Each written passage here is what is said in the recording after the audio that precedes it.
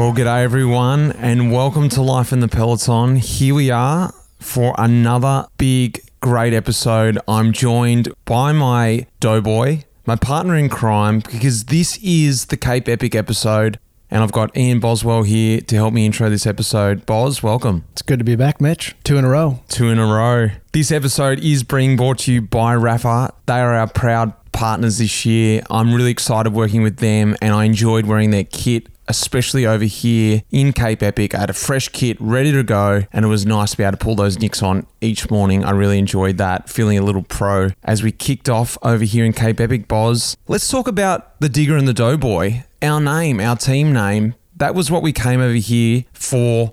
It's a pairs event and you've got to come with a name, and you and I were discussing this. What are we going to be? The Digger and the Doughboy. We didn't even know about that. The American and the Australian. I was thinking, what do you think at the beginning? Well, Mitch, at first I was thinking maybe the dude and the mate. This wasn't bad either. It could have worked, but I feel like there's a little bit more history and partnership and brotherhood to the name The Digger and the Doughboy, which is actually a reference back to July 1918, at the start of World War I, and the Battle of Hamel in France, when for 93 minutes, the Americans and the Australians fought together for the first time. The digger was a slang term primarily used for Australian and Kiwis who were, infantrymen. It's a pretty well-known term, I guess, especially with all the mining that was happening in Australia at the time. The Doughboy was a popular nickname for Americans that came about during World War I, but the origins are not really known. There's some rumors that it was because their little buttons on their uniforms looked like Doughboy. There was also a general, I can't remember his last name, but maybe Doman or Doe something. But it is a partnership that in every war since, when the Americans and the Australians have fought together, they have referred to each other as a little kind of a band of brothers, the Diggers and the Doughboys. That's how the name came about, and that's kind of what we represented here. Two folks from different continents fighting together against the mighty Cape Epic. It is the mighty Cape Epic, and I'm glad that we had that alliance and the history around it, because I felt like we were, let's not say going to war, that's maybe not too far, but in our own sort of way, it felt like a real battle out there against the other riders, but against the terrain and also off the bike. It was such a fierce race, this. In this episode, we're going to explain the whole race. Of course, we're going to follow the journey of Ian and I and our race, but also what this beast is, because it's easy to say it, and I was exactly the same. Oh, Cape Epic, I've heard of this race, and I sort of thought, oh yeah, they do this big camping and, some trails and big jumps and air and all that sort of stuff. So it's trying to break down for anyone who hasn't been here what this race is, what this big circus is really, the Tour de France of mountain biking, they call it. I'm trying to talk to everyone, the pros right through to us, the medical system, people who are intense, everyone, to give you a nice sort of picture of what our journey is and what the Cape Epic is. I guess, Ian, let's go to the start line and where we were in this event. We talked about the pros. We talked about, we've got the mixed pairs. We've got the men's pairs, the women's pairs. There's a whole lot of different categories here. Finding out where we slotted into this was also part of the story as well. Yeah, well, we found ourselves and we signed up for the amateurs category, this is the first year that they've ever had an amateurs category at Cape Epic. In the past, it's been the open category. So people like you and I who, we're no longer professional riders. We don't have UCI licenses. We're not on, and I guess we're in a unique situation because we were on anti-doping. We would have to be on it for 6 months prior to, getting our licenses back. We're not old enough yet to be masters one day soon. That was kind of the category for us. There's kind of a bit of a no man's land with the elimination of an open category. We slotted into the amateurs category, which I think sounds strange for us to be called amateurs because we, at one point in our life were professionals. But just happenstance, that was a category in which we kind of were forced into. And I think, when we first saw amateur category on our, registration on the website, I was like, yep, that's about where I'm an amateur mountain biker. That's a good description of where I'm at. I love being an amateur mountain biker because and that's something that I've always loved about mountain biking. It feels like a new sport for me. I've got no pre-contempt sort of level that I need to be at. I just go out there, I see what I can do, stumble down some trails, go as hard as I can on the uphill, and that's sort of what we did here at Cape Epic. One of the great thing that we had here at Cape Epic too, because we're in the campers, we're in the trenches with everyone, we're in the food hall, we're cooking in our camper, but one thing I loved having every day, and I've brought some along for you, was athletic greens, Boz. Mate, we talked about it before we got across here. The AG1, starting every day with it. How did you find it? It's really become part of my routine. I mean, you even brought me a little shaker, and I've actually really became a part of, our morning ritual. As we'd wake up, turn the kettle on, boil some water, and as that was heating up, we'd both mix up our athletic greens and get it down, which was, great, just because these days were so long and hard. Not only are we getting all the vitamins, minerals, and probiotics that we need, we're also getting a good dose of just hydration in the morning, because it's easy at 5 a.m. to just wake up, drink 2 cups of coffee, and go on the bike and realize you haven't drank any, form of just hydrating liquid. I found it really tasty as well. I'm really surprised at how it has a nice little sweetness to it, but not overly sweet. It's nice. I guess I enjoy having something in the morning that kind of is like refreshing. It's a great way to start the day, and I even doubled up a few times because there was some cases of Jippo gut, as it's called, gravy guts going around. So I wanted to... Just even saying that word makes me feel a bit ill. I wanted to just sort of chock myself up, and it was so handy. Like Ian said, 1 scoop, 2 times a day for me. Shake it up with a bit of water. If a comprehensive solution is what you need from your supplement routine, the Athletic Greens is giving you a free 1-year supply of vitamin D and 5 free travel packs with your first purchase. Get over to athleticgreens.com/lifeinthepeloton. That's athleticgreens.com/lifeinthepeloton. Check it out. You won't regret it. As you heard from Ian, he's a newbie and he's on board. Let's not bang on too long, Ian, because there is a massive episode in front. What do you reckon? Should they strap themselves in? It's a bit of a roller coaster, isn't it? Clip in, drop our post down, and let's send it. Awesome. Guys, enjoy. Here we go.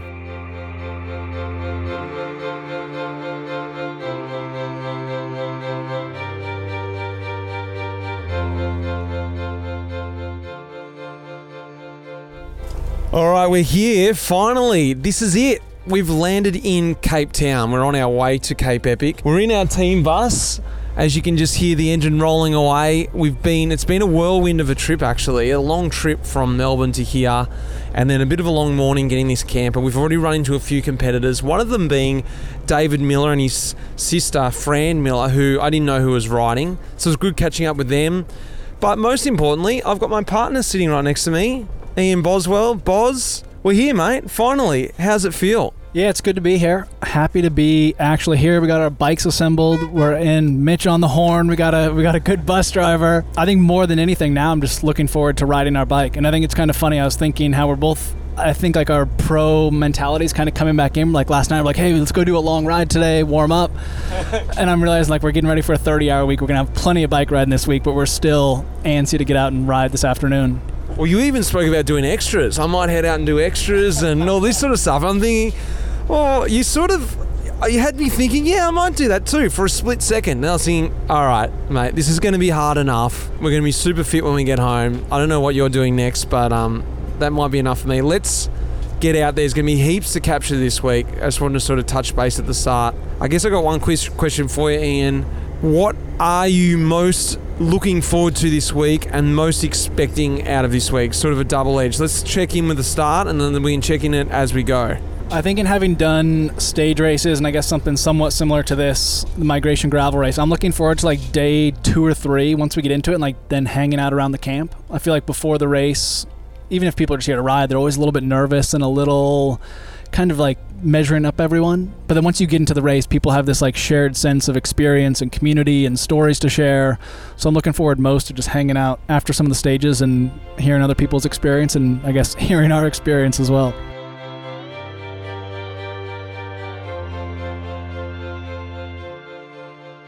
Boz, first impressions, we're just back. We've done the prologue. We've checked it out. What do you think?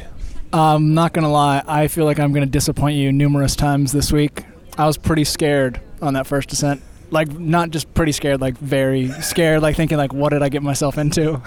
As we got on, I felt more confident, but that first downhill, I was shaking in my boots. It was necessary, the prologue, wasn't it? Just to get, I guess, all the cobwebs out from the travel yesterday. It started out rough. You were going pretty good at the end. Actually, sort of went pretty hard up the first climb. We did an hour 15, so we did an hour 30 today. Do you reckon we can take 15 minutes off our time tomorrow? Yeah, let's set that goal. Hour 15 minutes for the prologue. All right, we're here also because they popped their head around the corner. Familiar voices. We've got Wade Wallace, Iacuone, very familiar to the podcast. Boys, here we are. It feels like we're just somewhere in Australia, doesn't it? Just like it, those eucalyptus trees and barren hills. And you're here asking for money, like you do in Australia. Well, I didn't have any money and I ordered some food, and next thing I know, you popped your head around the corner. I thought, well, maybe Wade's got money. He seems to be cashed up. How are you feeling, guys, on the eve of Cape Epic? This is your third time here. Haven't finished it yet. I'm not surprised about that. So can you get around this year? That is the plan. However, after today's Rico with this prologue course, I had to stop several times to fix a seat that was too high, too low, to this, change of suspension, put more air in, air out. So I'm looking forward to it. Wade is as well. You've laid the excuses down. How do you guys keep getting starts? That's the thing. You're making it sound like anyone can get a start in this race. Wade, you're going to have to get him around this year. Come on. You know, we don't have to qualify like the rest of these guys. We pull the media card.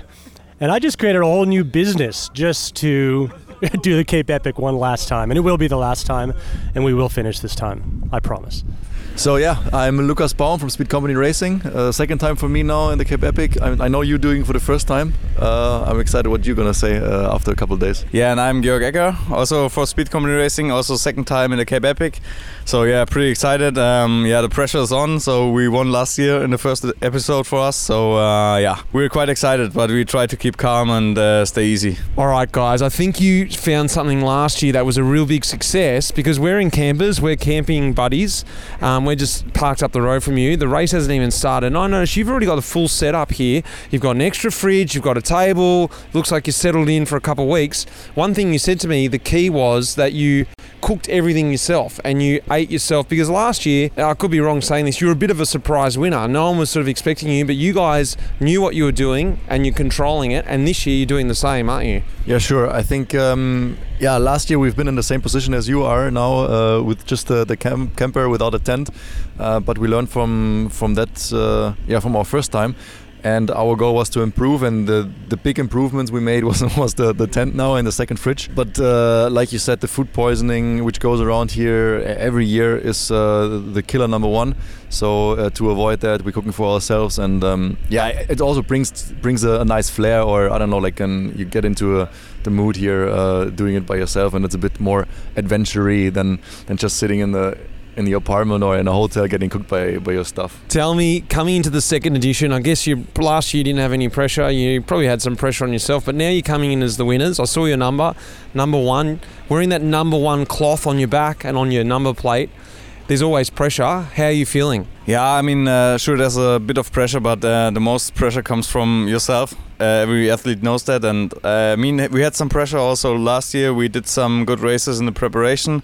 That's why we decided to do it super spontaneous to come to the Cape Epic, because we won some preparation races in Spain. We feel there are more and more people who are interested in us and who know how strong we can go or how strong we can do. So there's a bit more pressure from outside, but in ourselves the pressure is more or less the same. So we want to compete as good as we can, and try to stay safe, try to let the material in one piece, and help ourselves as much as we can. Yeah. Give me one tip tomorrow for the time trial. What's one thing you guys are going to do? Look, I'm not going to be anywhere near you guys, so you don't have to. No one's going to hear this tip. Tell me the secret. What's the secret for Ian and I tomorrow? Well, you don't have to downplay yourself. I know you know how to handle yourself at a time trial, but I think the key is to, like a team time trial, TTT. You're only as fast as the slowest one can go. So good communication, and I think I don't know if you're Shimano or SRAM. Shimano. So put the trigger all the way down and chain to the right, and that's the way to go. All right, boys. We'll speak to you during the week. They're about to go for their ride, so enjoy. Yeah, thanks. Thank you. See you tomorrow. Start gunners ready.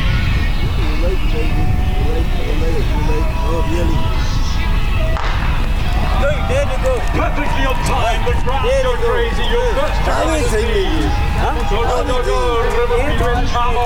As we welcome the Getrude Bar.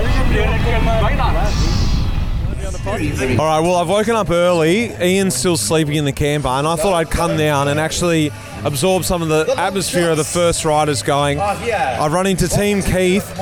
We're here. You're also down here watching some of the other competitors, aren't you? Oh yeah, you got to give them a cheer on in the morning. Some of them are just absolutely loving it this morning. They just give them a cheer and they're off. You can see the smiles. It's great. Do you guys know anyone else down here, or you just came down to literally see the atmosphere? And we don't know anyone else out here. There's a couple of guys Mike knows, but the rest is all completely dark to us. We've done a few things, but never in South Africa. Well, it's great. The couple teams going off, as you can hear. Looks like these teams are going to have a nice day. They're cruising off the line. I'm hoping I've got a smile on my face just like them when I leave too. Well, I'm here in I guess it's the chill out zone relax tent. I've already had a shower. I'm done and dusted. Christoph and Robin have rolled in. They're in the mixed pair, something I'm very familiar with. How'd you go out there, guys? Christoph? Yeah, well, today was a bit of a tester to see how the legs are going. We live in Amsterdam. We landed on Thursday evening late, so we're coming from 4 or 5 degrees. Now it's, 35 today, so all of a sudden you're riding a little bit out of your comfort zone. So, yeah, it's always good to see if the body can respect what you want to give it, and I think we were okay. It was really fun, yeah. It was, the climbs are nice, and the weather, it suits us. So he's South African, I'm Dutch, so I have to get used to it a bit. But the technical stuff is so much fun. Just all the berms and the riding hard, and it's only the first day of technically 8 days, so we'll see how it goes, but it's so much fun, enjoying it very much. Tell me about Cape Epic, both of you, the experience in this atmosphere here, and help everyone understand why it is so special, this race. You know, it's a massive event. I'm so surprised how well they get 1,000 plus people through the gates today, prologuing. It's all so smooth, isn't it? I mean, it sells for itself. I mean, it's sold out within 2 days of the entries opening. So you can see with that, it's quite popular. But worldwide, I feel like it doesn't have the name yet that it should, because it's an amazing event. I mean, I started only mountain biking really 4 years ago, and we lived in Cape Town. So I saw this event every year, and it was a dream of mine to do, because it's so well organized. When you're here, there's a huge village. The food is amazing. Just everything works so well. They organize it really well. And then, Cape Town, South Africa is just the best place to mountain bike, so that has its own justice for riding. So it's just an amazing event to be out here 8 days of just racing and following a route that's organized so well. Well, let's debrief this, Boz. We're on our way. We've got our camper. Well, let's talk about the camper first. So last night we get in late at night and we're trying to turn the lights on. We realise the camper's got no power and there's no cable to plug the camper in. We're like, what's going on here? So we crawl into bed and we'll sort it out in the morning. We had no power, we had no cable, but luckily to our saviour, the rental company came out, dropped the cable off. By the time Boz woke up after his big sleep, the whole problem was sorted, wasn't it, mate? It was, yeah. I had a great sleep and woke up and you already had hot water going for coffee.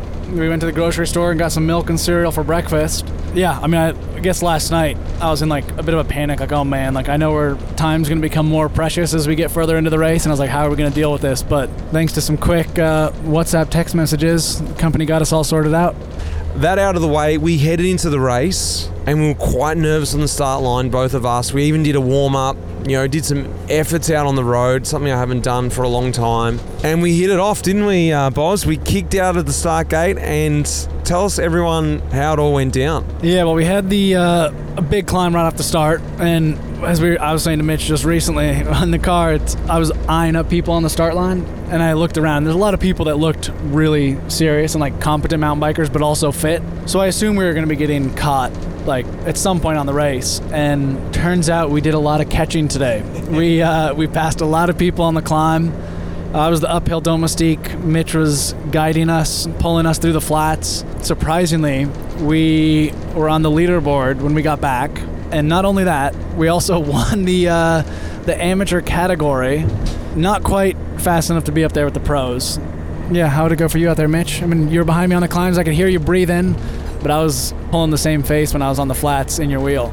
I felt pretty good up the first climb, and I thought, this is a good pace. It's hard, but I can handle it. We went over the top, smashed down the descent, and we caught Wade and Albie nice and early, which was always good to get that one done. And then, pulled some big turns on the flat. Probably in hindsight, I shouldn't have done that because I really did suffer in the back end and I had to tell you to slow down a couple times. But I think that's what I needed. I needed that really good push, and you were riding a good pace. It was just like my top end of threshold. You have to be like that in a prologue. I think a really good start to our relationship in this pairs combination, because you've got to find the weaknesses for each other. Yeah, you were technically really good too. No complaints there. Physically, better than I thought you'd be. I thought coming out of winter, I thought I might have one over Boz here, but like a nice start to the day.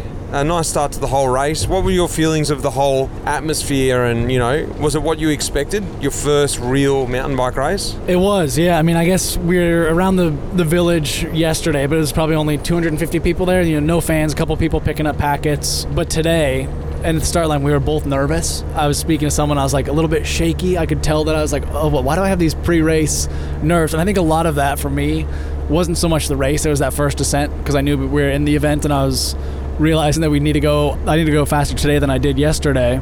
I even texted my wife and she's like, oh, how's it? Like, how do you feel out there? And I was like, it's a lot more technical than I thought it was. It's a really cool energy that we are like discovering. Afterwards, we finished straight away. There's Cokes and, sports drinks. Then you go into a little village, like a lunch kind of booth area, and you can pick up a little picnic lunch. Everyone's just sitting there chatting, hanging out, sharing their experience, talking about how they did, which is kind of exactly what I enjoy most about these events. And I think that's what I said, yesterday was like, I'm looking forward most to after the races. Of course, I love riding, but just hanging out with people and talking to people afterwards. I'm looking forward to, we're in the leaders jersey tomorrow, our beautiful jersey we're not going to get to wear. I don't know, what's our plan for attack tomorrow, Boz? Well, I think we got 98K, some big climbing. The thing going forward, I guess, for the rest of the races, we don't get a chance to pre-ride the course. We had a chance to kind of see and know what was coming today, and even so, Mitch still went down the A line and stopped and kind of made a little mistake, but I was able to loop around the B line and catch up. But I think it's kind of nice now that we know where we stand, I guess, in our category, because it's going to be fun to actually be part of the race. I guess we start in the front. We're I think 10 minutes behind the pros, maybe 5 minutes behind the pro women, so we kind of get to actually see the technical skills of our competition. And not that we came here to win or maybe will win, but I think both of our racing instinct has kind of been invigorated by the fact that we'll be in a leader jersey. And it's one thing, I guess, this keeps happening in my retirement of gravel and I guess now mountain biking, keep having low expectations and finding myself in a position of doing much better than I do. When was the last, have you ever had a leader jersey in any race as a pro? I mean, we're not in the pro race here, but did you ever have a leader's jersey? No, I don't think I ever had a leader's jersey as a pro, no. So we're going to be in I believe it's an orange leader's jersey. So we're going to be in that tomorrow. Unfortunately, we don't get to wear our very cool custom Digger and Doughboy jerseys, but if you're looking for us, we'll be in the orange leader's jersey of the amateur category of Cape Epic. All right, we've parked up. This is brilliant. I'm loving this. This is what Cape Epic's about. It's about the camper life for us anyway, and it's camper village here. We were very lucky because Dave and Fran Millar and their sidekick Nick, they saved us a spot, an awesome spot, and we've got this awesome setup here. I wish I could paint the picture for you, but we've got a nice set of table full of snacks. We've got a couple of beers and drinks, different drinks going. Got both our doors facing each other, so we've got like a little bit of a community feel. Nice gazebo as well. Behind me, I'm not even looking at it, this mountain behind me is just beautiful here. Dave, I'll talk to you first. Firstly, help me paint the picture of where we are, and then secondly, tell me about your day. Well, we're in a place called Hermanus, which is up the coast from Cape Town. It's a beautiful place. It's renowned for whale watching. Whales come into the harbour here. We're in this kind of, it's almost like a bowl. There's like mountains around, like lovely sort of rock-faced green. I mean, a little bit daunting because we've got to ride over these tomorrow and maybe the next day. And yeah, and it's like a compound. I was speaking to Boz before. It's kind of like the Tour de France on mescaline. It's bigger than the Tour de France. It's a lot friendlier. It's just a mountain bike vibe, which I've never been involved in before. So it's great. And we're facing your van, which is just plastered and Digger and the Doughboy and Life in the Pedal. Actually, that was genius because when we got here, we told the guy who was managing the car park, can you save a spot for our friends, Digger and Doughboy? And he kind of knew you guys were coming. It was brilliant. But no, it's been good. Today was a great day with my sister. This was her idea, mad idea, 4 months ago. And it's been super impressed by her because she didn't even own a mountain bike before, let alone ride one. So today was the first day and we got through. Now let's hear the different side of the story. Fran, how was it out there? Because it wasn't an easy course. I can tell you that, because it was just like, it was hard uphill. The downhills weren't that easy either. There was some groom trail, which was pretty nice, but it was a pretty tough day out there. Yeah, the first descent was horrible. That gave me the shits, because we'd done the first climb yesterday, so I thought, oh, okay, I can do the first climb, that's fine. And then that first descent was awful. But then I actually didn't find the rest of it too bad. And then I stupidly read an article on the way here that said that they deliberately make the prologue easy so they lull you into a false sense of security, and that's given me the shits again. So yeah, so it's a roller coaster of emotion at the moment.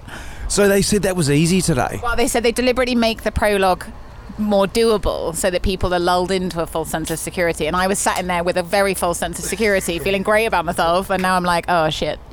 Have you caught the mountain bike bug, you think? I definitely prefer it to road cycling, because I actually don't like road cycling. I've been doing it for such a long time and it's so boring. So yeah, I definitely prefer it to that. What is the plan of attack tomorrow, Dave? It is so we're in the mixed competition, contrary to your amateur competition. It's actually a competition I love. Okay, good. Literally amateur. No, the mixed. I love the mixed. The mix is awesome. Yeah, so tomorrow the plan of attack is to not get carried away at the beginning. Francis did a sterling ride today, but was basically a threshold the whole time, which was perhaps not. We're anticipating about 6 hours tomorrow, 6.5 hours in the saddle. That's optimistic, I think. I mean, realistic, pragmatic. 7. Francis is saying 7. So yeah, I mean, I think we're just going to go through, and Frances is learning as she goes along as well. So I kind of have to be careful. I'm going to have to start looking over my left shoulder a bit, because I was thinking about that today. I might, at the end of the week, I might do my necking, because I have to just keep an eye on France. Because it gets quite annoying. Well, you know what it's like, because sometimes I think you always manage to hold the same distance behind me. Now, is that me, or is that you deciding? I don't know. I think it's you being in front of me the whole time. I don't think I'm deciding.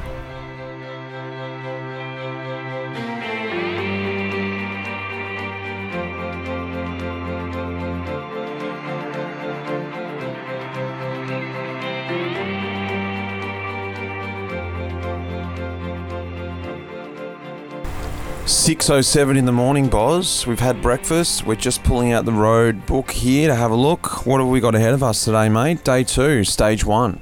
Good morning, Mitch. We have 98K, 2,550 meters of climbing. Looks like we have a pretty good mix of paved roads, single track, some dirt roads, and then something called district, which we have not yet deciphered what it means. Whether it means like a dirt road, maybe it's private roads, but I guess we'll find out today, because I guess when I look back at yesterday's, there was no district on course, which maybe it's a term we should try to figure out before we hit the start line this morning. All right, we're standing here at the showers. This is one thing this is pretty cool. You come around, there's a big shower block here, and it's a good chance to catch up with different people. I'm here with Chris and Stjepan, who actually were in our category. Boys, I'm just starting to come back to life. That was a tough day, wasn't it? Yeah, it was awesome. It was tough to actually kind of hold back for us, because, it's first time for us to come to the Cape Epic, so we've got to make it last 8 days. And so as much as we're keen, we're sort of always trying to hold back. So I think that went in our favor today, because we actually feel pretty good, right? I'm starting to feel better than yesterday. So yeah, we crept up way too many ranks. We were like, oh, let's just keep steady, and then we looked at the results when we got there, and we obviously didn't do that very well, but we feel good. So what were your feelings of like the first stage? You liked the single track? Was it too hard? Was it too technical? No, it was good. I think it was a good mix. They didn't chuck us on the road too much, and the farmland was a little bit boring sometimes. That's kind of where I lost motivation, when there was too much farmland. But the single tracks picked it all up. I think it was a good mix. Yeah. You kept the momentum going. What about the actual toughness of the day? Would you think it was okay, or what do you think? Well, the toughness is not that more on the side of the technical. More of the kilometers and the wind. The wind was crazy. Yeah. Plus the elevation.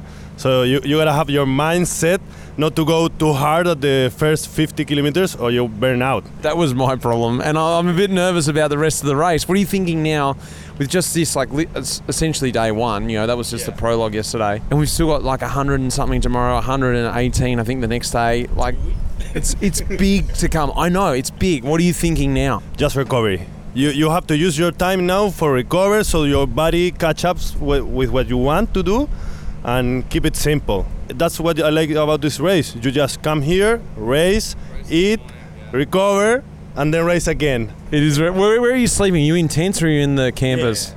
What's it like in Tent Village?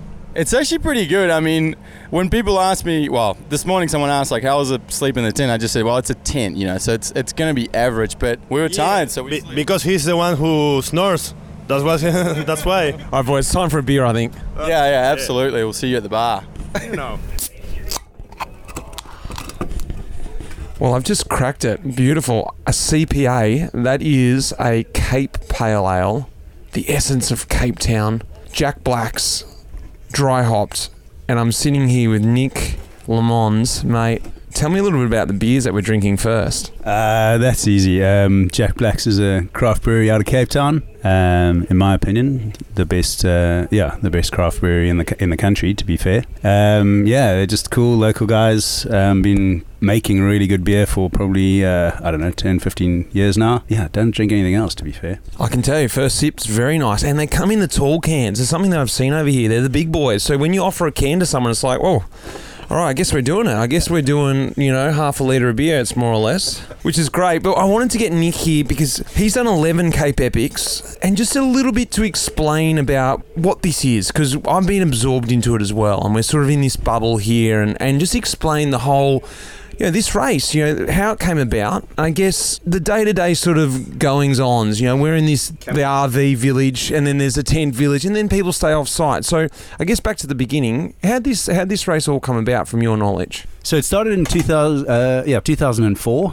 The founder had raced something called La Ruta de Conquistadores. I think it's in, Venezuela or Colombia or somewhere. And liked the concept, this kind of like stage racing concept. And originally the Cape Epic started in a little kind of coastal town called Neisner and headed down towards Cape Town. And the early days, to be honest, it was pretty shit. There was like a lot of transport, a lot of gravel roads and corrugations, and we just had to cover massive distances. So it was a bit more elevation, and it was like basically a glorified gravel race with a little bit of single track thrown in here and there.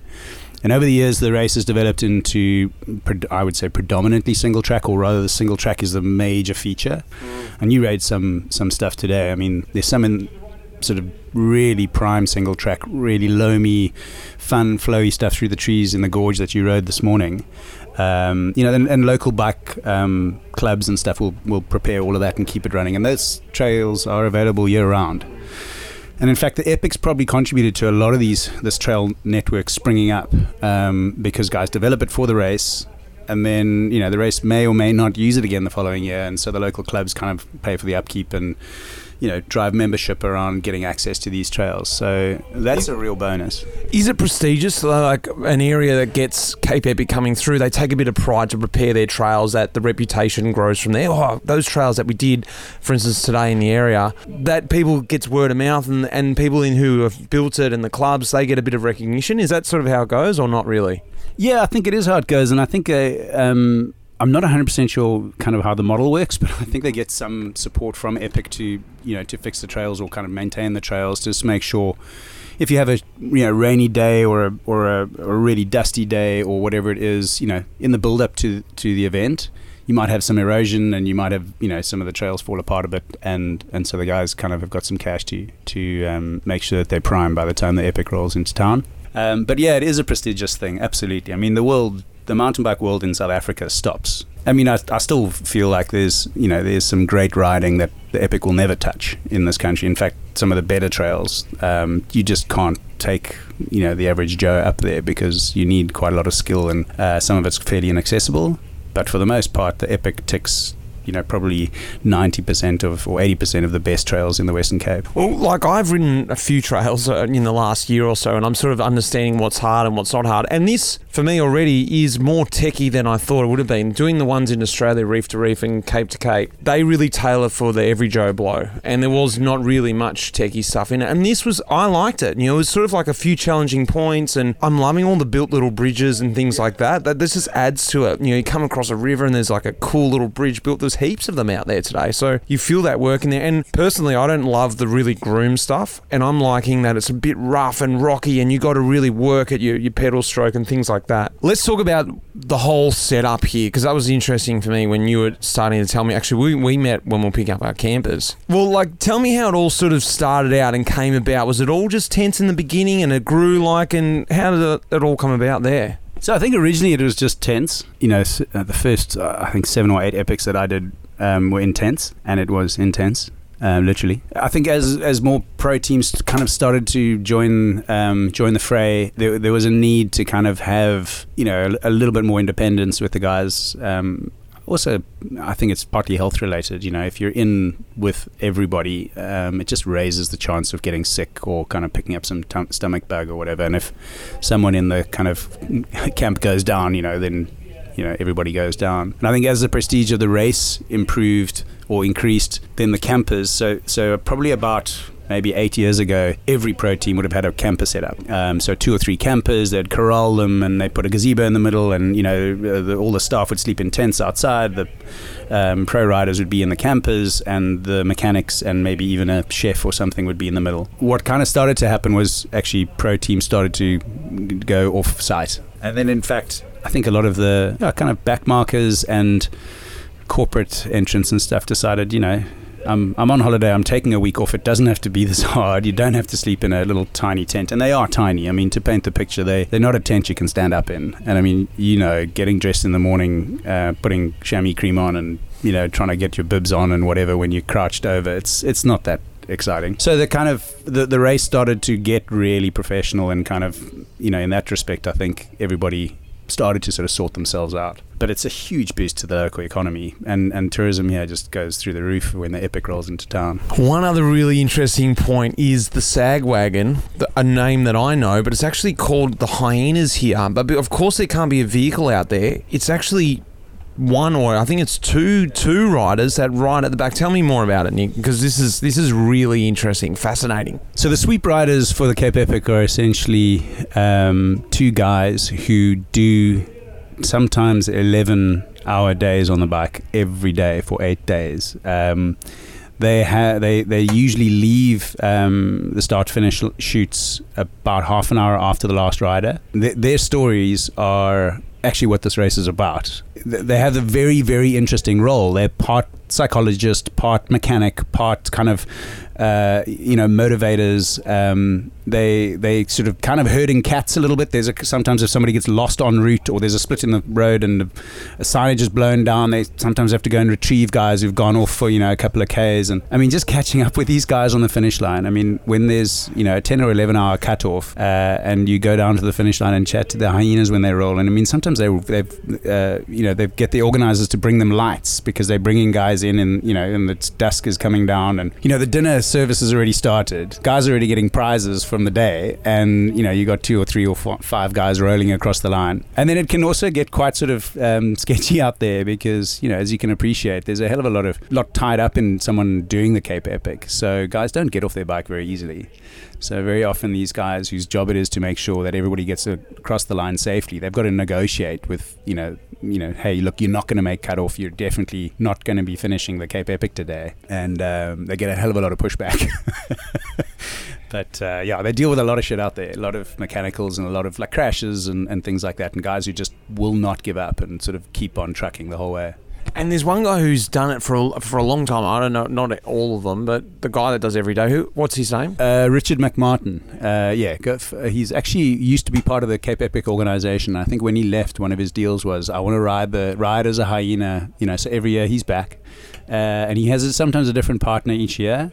But he loves it. He reckons it's the greatest part of this whole event is just kind of hearing the war stories and sort of being part of the war stories out there in the bush. How patient are these guys? Like, how could they not lose their mind just riding behind someone so slow going, oh, it looks like this is going to take another 5 hours? Yeah, I mean, I think you definitely have to be a certain kind of rider to be able to pull it off. I mean, you're doing a hell of a lot. You know, what I find fascinating is, look, the pros are in. I mean, you guys are in whatever. Let's say 3, 4, 5 hours every day. Very rare to have a day that's longer than 5 hours at the Cape Epic for a pro athlete. It's happened, but it's not common. Those guys are out there for like 11 hours, and 11 hours compounded over 8 days. It's brutal. I mean, I don't care who you are. Like, I mean, if you try and put a pro athlete out there, they're begging for lunch, after 4 or 5 hours, and these guys have got to get it all. I mean, they carry big backpacks with loads of spares, and they can actually basically pull a bike apart out there, but they're not mechanics. They're actually just there to make sure that everybody as much as possible gets across the line. And they can obviously radio for medical help or whatever if they need to, but yeah, super patient.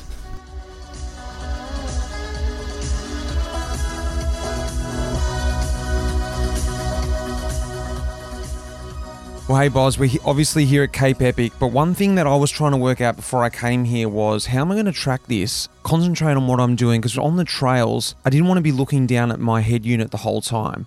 And now I've got the Rival watch, the Wahoo Rival watch, and it's perfect for me because I've got it on my wrist, it's out of vision, but when I need to check the kilometers, I just flick my wrist over and go, oh, still 80k to go. But also what I like about it is I don't even have to wear a heart rate strap anymore. It's on my wrist, taking my heart rate.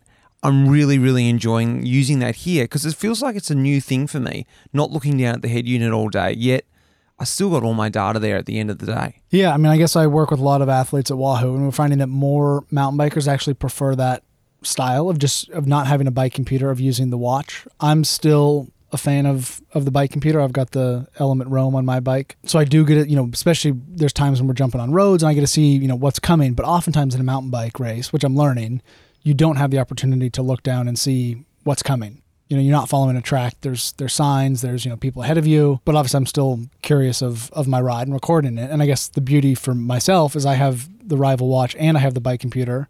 So I'm able to, beam my heart rate from my watch to my bike computer. Yeah, it's been a nice way for us to kind of explore the whole ecosystem. It's been great too, because once we got here, you showed me that it can also track my sleep. And that's been interesting to see here how deep I'm actually going each day.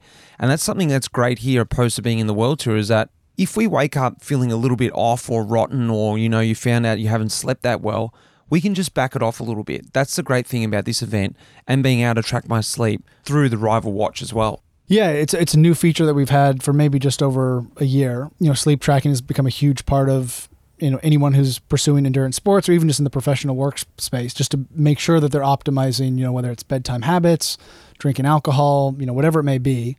Sleep has become a really key metric in our society. So it's cool that, you always have a watch on anyways. It's not like a special accessory that you need to put on. And you can see how you're sleeping. Well, let's go and hear what else we're up to. Well, we're back in the camper. Day 1, so the official first stage is done. Personally, I feel like I'm about day 6. This was a big, big first day. Look, on the successful side of things, we're still in the jersey. We actually won our category today. One thing that does differ, I think, to some of the other guys out there, and no disrespect to them, is that we've actually had experience racing at the top level. So our tactical mind is sort of in tune. Whether that works in mountain biking or not, I don't know, but it seemed to work out pretty well today. We were suffering, like the race took off pretty hard in the beginning and I was on my limit a few times and the group split up. Next thing I know, I thought, it might be good to get a head start on this climb, and they sort of let me go. Tell the rest of the story, Ian. Well, even before that, we were on the first paved climb. I mean, kind of hit like a little bit of a crosswind, and I guess our competition in the amateur category, Mitch is like, "Hey, move to the right, put it in the gutter," and I heard him. I'm not sure if you heard this, but he said, "Oh no, we'll drop him on the descent," which actually did make more of a separation than the climb.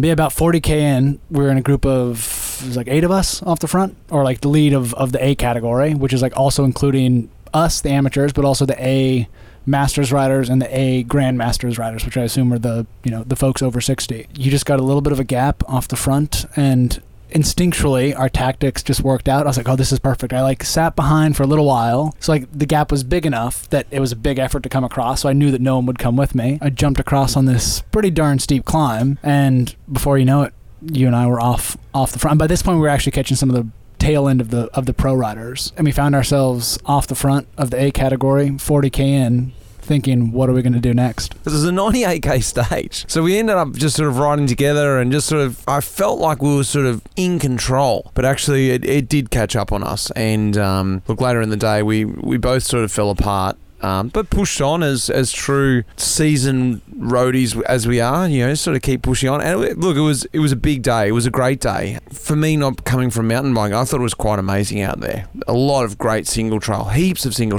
of handmade bridges, and there was a bit of road too, but Jeep track when I'm talking about road, but there was a lot of single track out there. What about you, Ian? What did you think about what you imagined of this event and what you have small experience from mountain biking? How did that compare for you? I guess it's been both more and less technical than I thought. I mean, in general, overall, there was nothing out there today that if I went and like did it multiple times, I couldn't ride. That said, it's more just the random roads and kind of loose turns that are maybe for me more sketchy, and where like probably we'd see a huge difference if we were in the pro race, where they would just go through the turn at full speed and you and I would both be unclipped in the grass on the side.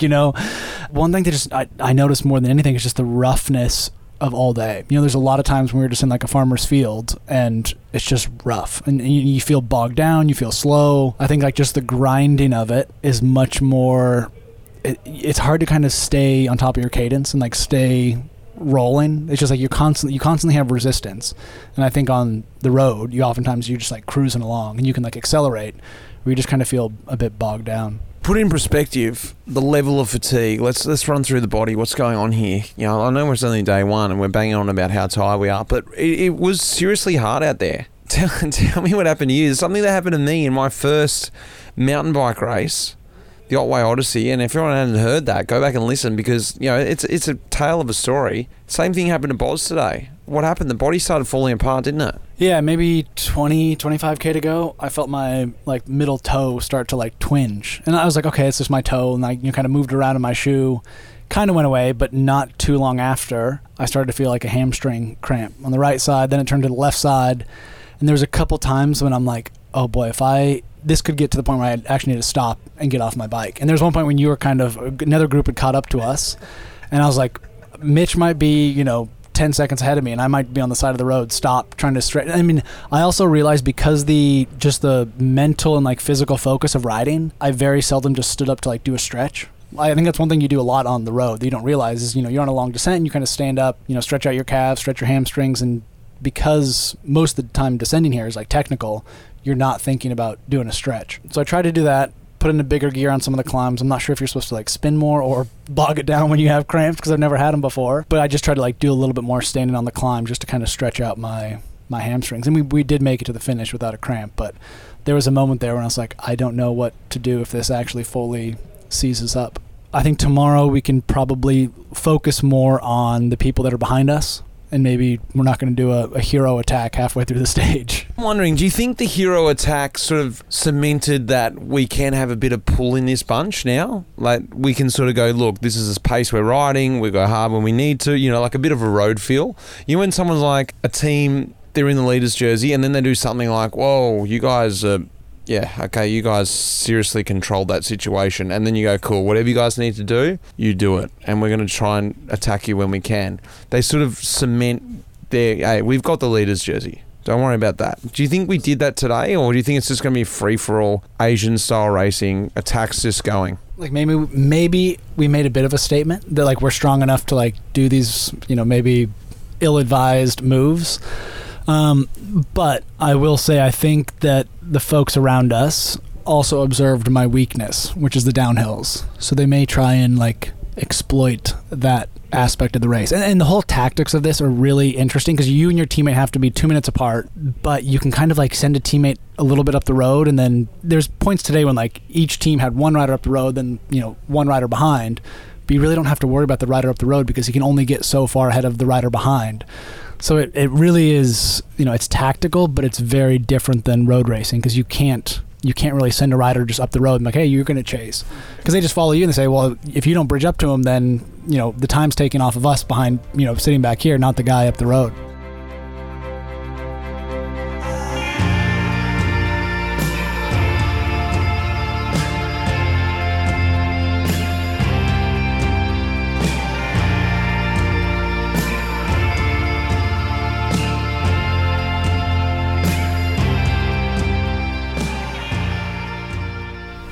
.5:33 actually. It's actually earlier than yesterday. But day 3, stage 2. Boz, how's the body? What have we got ahead? Well, Mitch, we have stage 2, 116K, 1850 meters of climbing. Body is sore. I don't think either of us have done many stage races since we've left the World Tour. And we had done a hard day of racing yesterday. We both done some one-day events. To wake up and feel like this isn't necessarily uncommon anymore, but to wake up and feel like this before the sun has come up and to realize we have to do it again, that's kind of bringing some flashbacks of the past. And you and I both know that by the time we get on the bike, start moving, we'll probably feel better, but it's more just like that aches of like, oh boy, I'm feeling it this morning. But we got some coffee, some oats, and hopefully once we start moving, we'll wake up a little bit. John O'Connor, Stuart Goodman, we're here at the laundry service, which is actually quite phenomenal how all this gets done. I don't know how they do it, but we were just reminiscing on the last 12-15k today when we took an unnecessary turn onto single track, didn't we? Yeah, it was pretty unexpected. We thought from this morning that we were just going to come straight in on the road, but due to the way Epic does it, they try to kill you at the end, always. So you can hear the village, but they take you away from the village just to screw with you mentally. But the last 15Ks was so brutal. I think everyone was caught unawares and everyone's totally wrecked from it. But hang on a second, we're here to do mountain biking. Why are we complaining about going on single track? But I mean, we can do it for the first 100Ks, and the last 15Ks we can just like cruise into the race village.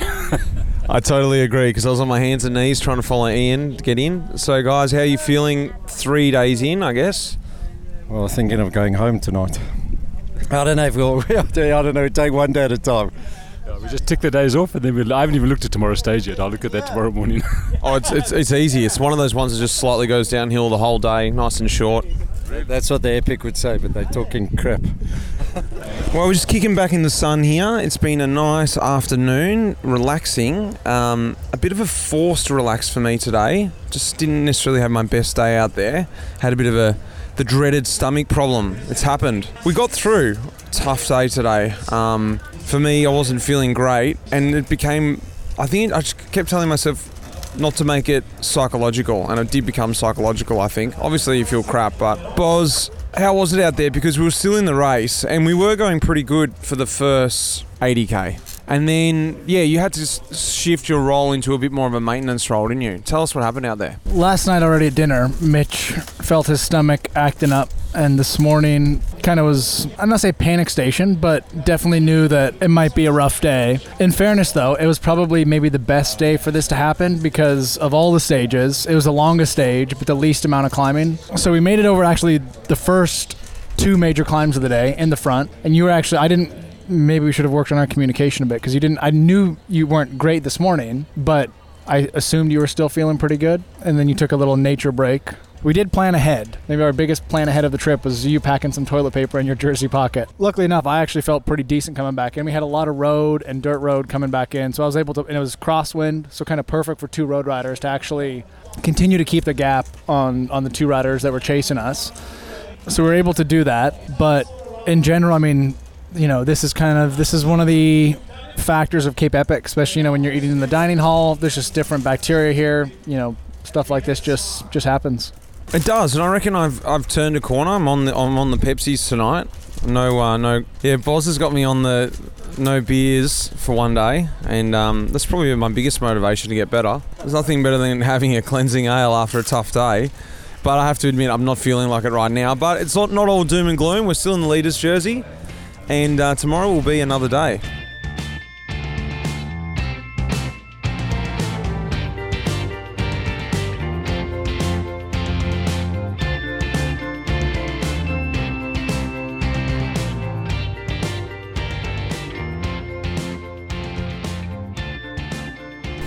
6:53. It's a bit late this morning, but that's because we've got ready, and you can probably hear it in my voice. I'm a bit more awake.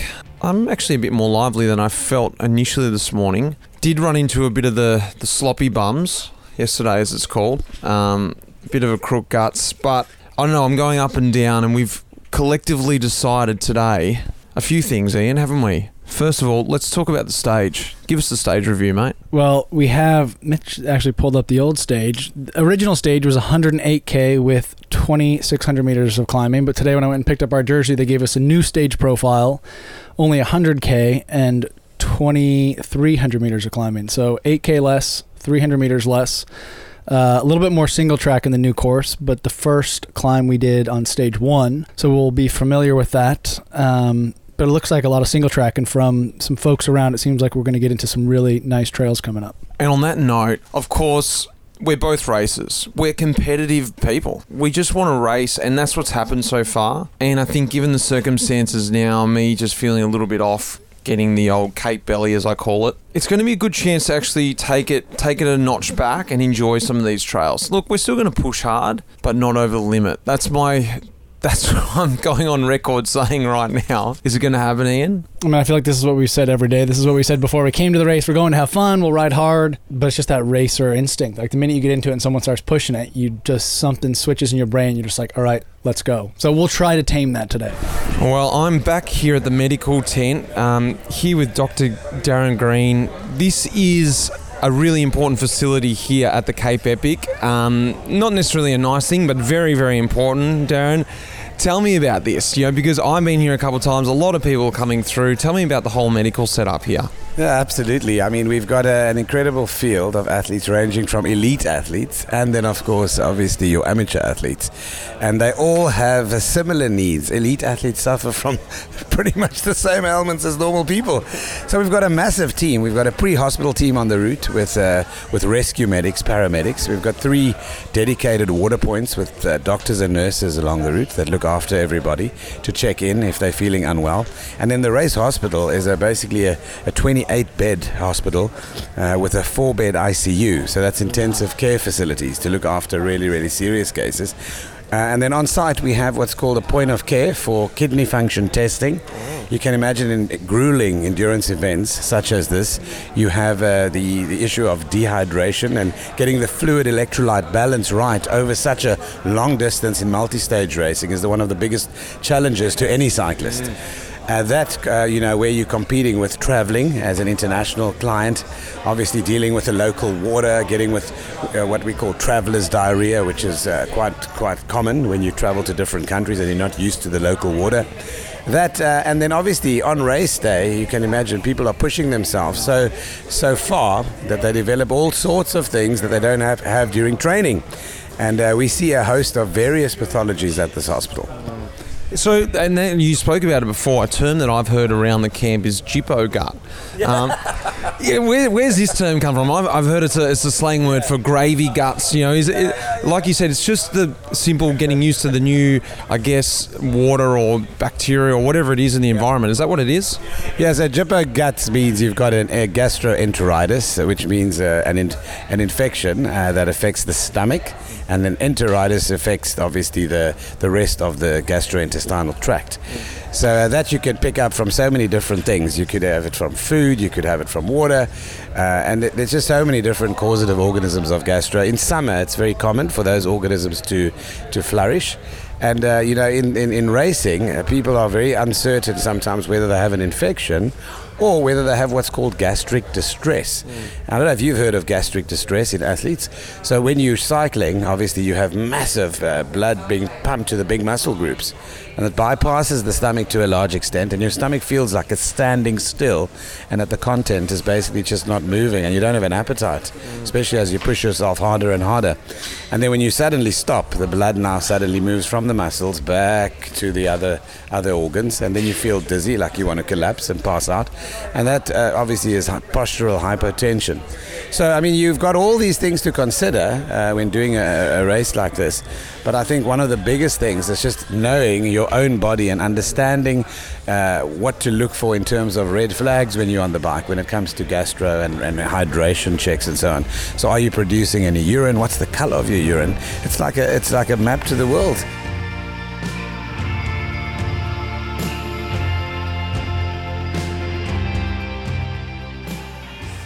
Well, Boz, it's been another eventful day, as always, on the Cape Epic. Lots going on, outside of riding as well, but as we found out this morning, the stage had been shortened. It was a nice surprise, actually, and I think it treated us well out there. I actually had a pretty good day. My legs were feeling pretty good, and we started the same way. It sort of helped knowing the route, and now I'm understanding why the South Africans, the ones who have ridden it a few times and know the trails well, they do have a massive upper hand.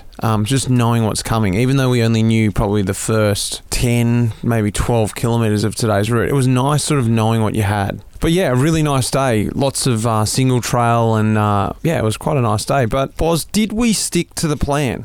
I would say yes and no. We let other people dictate the pace today. We did not do any pace dictating on the group. That said, we still rode hard. And maybe my legs were a little bit more tired than yours after my poles yesterday, but I think we finished and we probably rode more steady throughout the whole day. It was actually, and also because of most of the single track, I think today was like the most mountain bike kind of technical, probably fun day, just as far as like riding. I guess how are you feeling at this point? We're halfway through the race now, and I know we've been talking it up every day, how tired we are and things like that. I don't know whether I've sort of made a mental switch from yesterday or the day before when it's just so early that you're like, there's just no way. This is just so hard. I've sort of been like, I've seen how everyone's fatiguing at the same today. Everyone's at the same level. I know it's an obvious thing to say, but can almost get my head around it a bit more than yesterday. Again, a very obvious thing to say. You sort of start to get in the motion of it. It is almost like a grand tour or a smaller 1 week tour where you start to get in the motion of it and you can start to smell, light at the end of the tunnel, if that even makes sense. Yeah, I think it's like a grand tour. You never do a 21-day training block, but somehow you can get through a 21-day grand tour. Physically, everyone's at a pretty similar level of fatigue. I think for the non-mountain bikers, you and me included, I think all the other additional mountain bike fatigue is setting in. My fingers, forearms, things like that I wouldn't experience on the road. But we are halfway through. We have probably less kilometers to ride coming up than we have ridden prior, although we do have the Queen stage and a couple shorter days with a lot of climbing. On that note, I did visit the medic centre tonight. I'm just like, what's going on here? I've got to stop going to the bathroom. So I went across there and tried to take care of everything. And I'm hoping to wake up tomorrow a new man with the time trial ahead of us. Boz, it's early, but it seems late here. It's dark outside. It's probably only 8 o'clock at night, but it almost might be time for a bit of shut-eye. You just about to hit the hay yourself? Yeah, we've had some early mornings. Hopefully a later start tomorrow with the time trial. So let's flip off the lights and head to bed.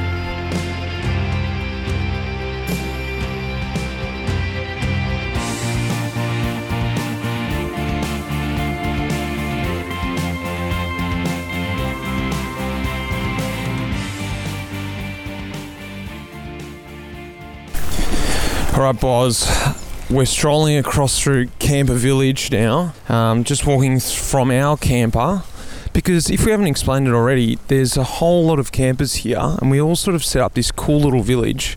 We're at the next campsite now, but today is the morning of the time trial. We're halfway through.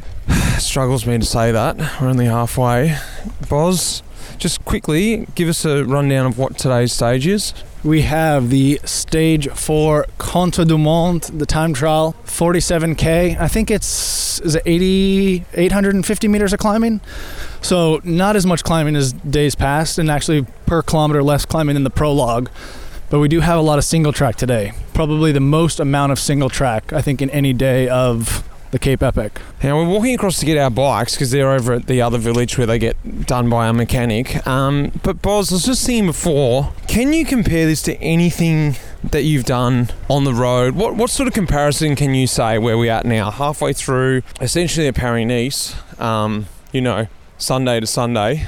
Is that sort of feeling, like a time trial midway through Paris-Nice? Are you feeling like that? In a way, yes. I guess I'd almost compare it to something like Paris-Nice crossed with the migration gravel race I did in Kenya a couple years ago, because we don't obviously have all the amenities and support staff you'd have in a world tour team. And we're also, we're doing a lot of things outside the race as well. We're doing the podcast, we've got to look after ourselves, but also just making sure all the things around us are taken care of, finding food, getting fed. But I think there's just fatigue that is different than something like Paris-Nice. And we also don't have necessarily the pressure. We've been able to sit back in the afternoon, walk around, have a drink, enjoy life a little bit more. So I think the pressure, like mentally, is much less. If we have a bad day, I don't think either of us are going to be disappointed.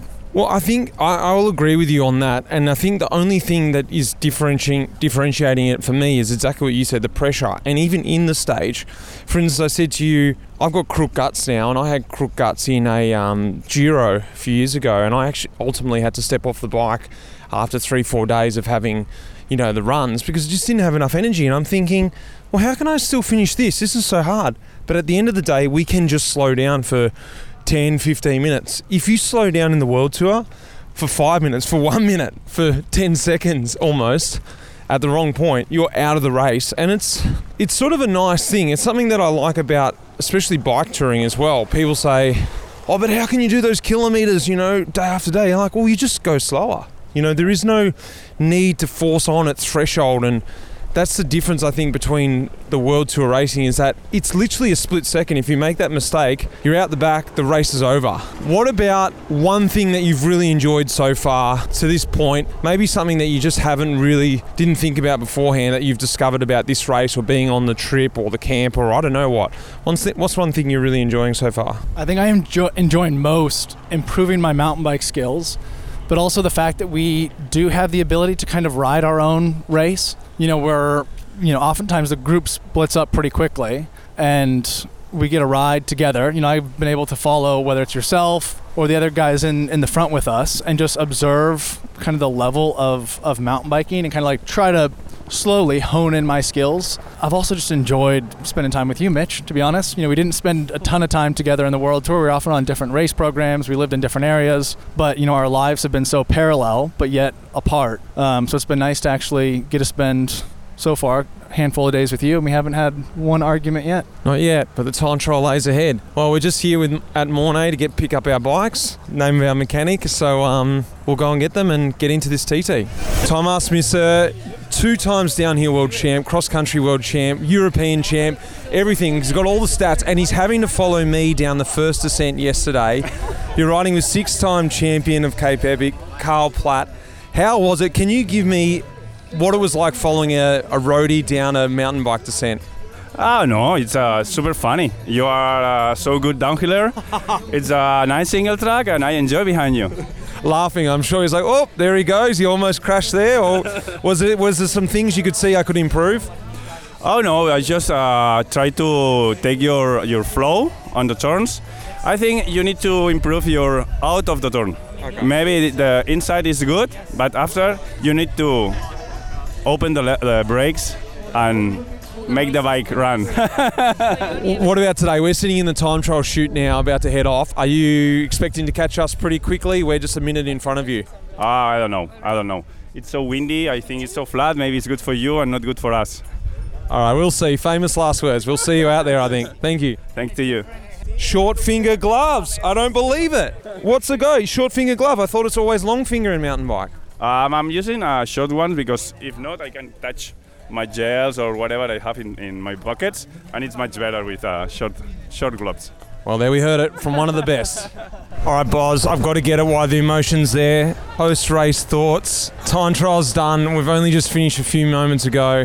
What the hell, Mitch? I mean, we keep saying we're going to go easy. That first 20 minutes, there was a Masters team ahead of us, Masters team behind us. They both caught us, passed us. You were having a jolly old time sitting on them. You're riding behind Thomas, downhill world champ, learning like the ropes, working on your skills. We came up to a couple open sections. You're just having to sit on the back of those guys, and I'm just in the wind flapping, trying to come back across. I think it's also due to the fact that I take a little while to warm up, and I just wasn't warmed up yet, wasn't completely going yet. There was a moment when I was like, you know what? Screw Mitch, I might just stop so we get a time penalty, lose the jersey, drop back in GC, but eventually I warmed up. It's one of those things, when you're frustrated, but you're more just frustrated at yourself but you take, because you mentioned later on in the race, I could have just said, hey Mitch, let's slow down, but you just get to that stupid, stubborn state where you're like, I'm just gonna like punish him by punishing myself. But in the end, that was actually a really fun stage. There's a lot of really cool single track. We rode it hard once again, but I think it's also just fun to, as you said, it's fun to ride fast. Well, my question for you, and I was going to ask you, and I bring out my recorder, is were you still trying to chase those masters? Because we kept seeing Michael and Craig just ahead of us.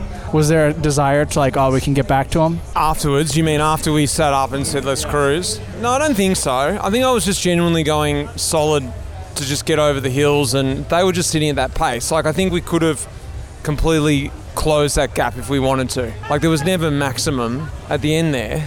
I think at the start, yeah, for sure, I was trying to stay with them. I was trying to close that gap when it opened up on the open bits, because I thought, from what you told me, hey, I'll always get back on the roads. And then a couple times I looked back and I knew it was hard for you. So ultimately, yeah, I sat up once and we got back together, and then I distanced you again, and then I could tell you were getting frustrated. It was just sort of like me the other day when I wasn't feeling that good.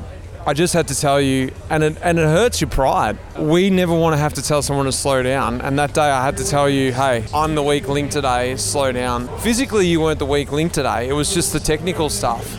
And it was on the limit for me, and on my side of things, and this is a selfish side of things, I really enjoyed following Platt and Thomas, because those guys are world class, and I was just like sitting with world class riders, following them and going, they're not dropping me. So it was quite exciting, and I was just like, I'll catch up with him later.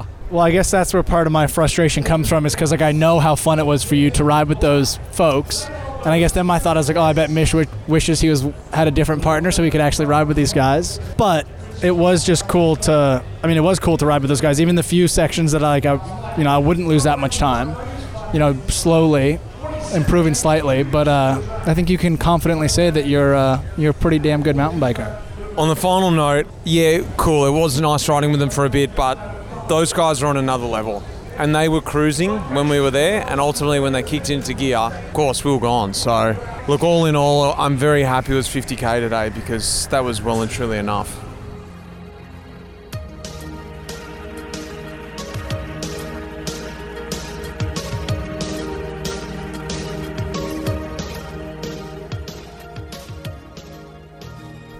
We can't hear it now, but just moments ago, there was rain smashing into the camper, and it's been pouring down all night. Actually pouring down since yesterday afternoon, once we got back in from the time trial. It was pretty funny when it first started raining, but it's been raining all night, and went out to the toilet, and it's really, really wet out there. It's pretty miserable. Boz, we're on the morning of stage 5.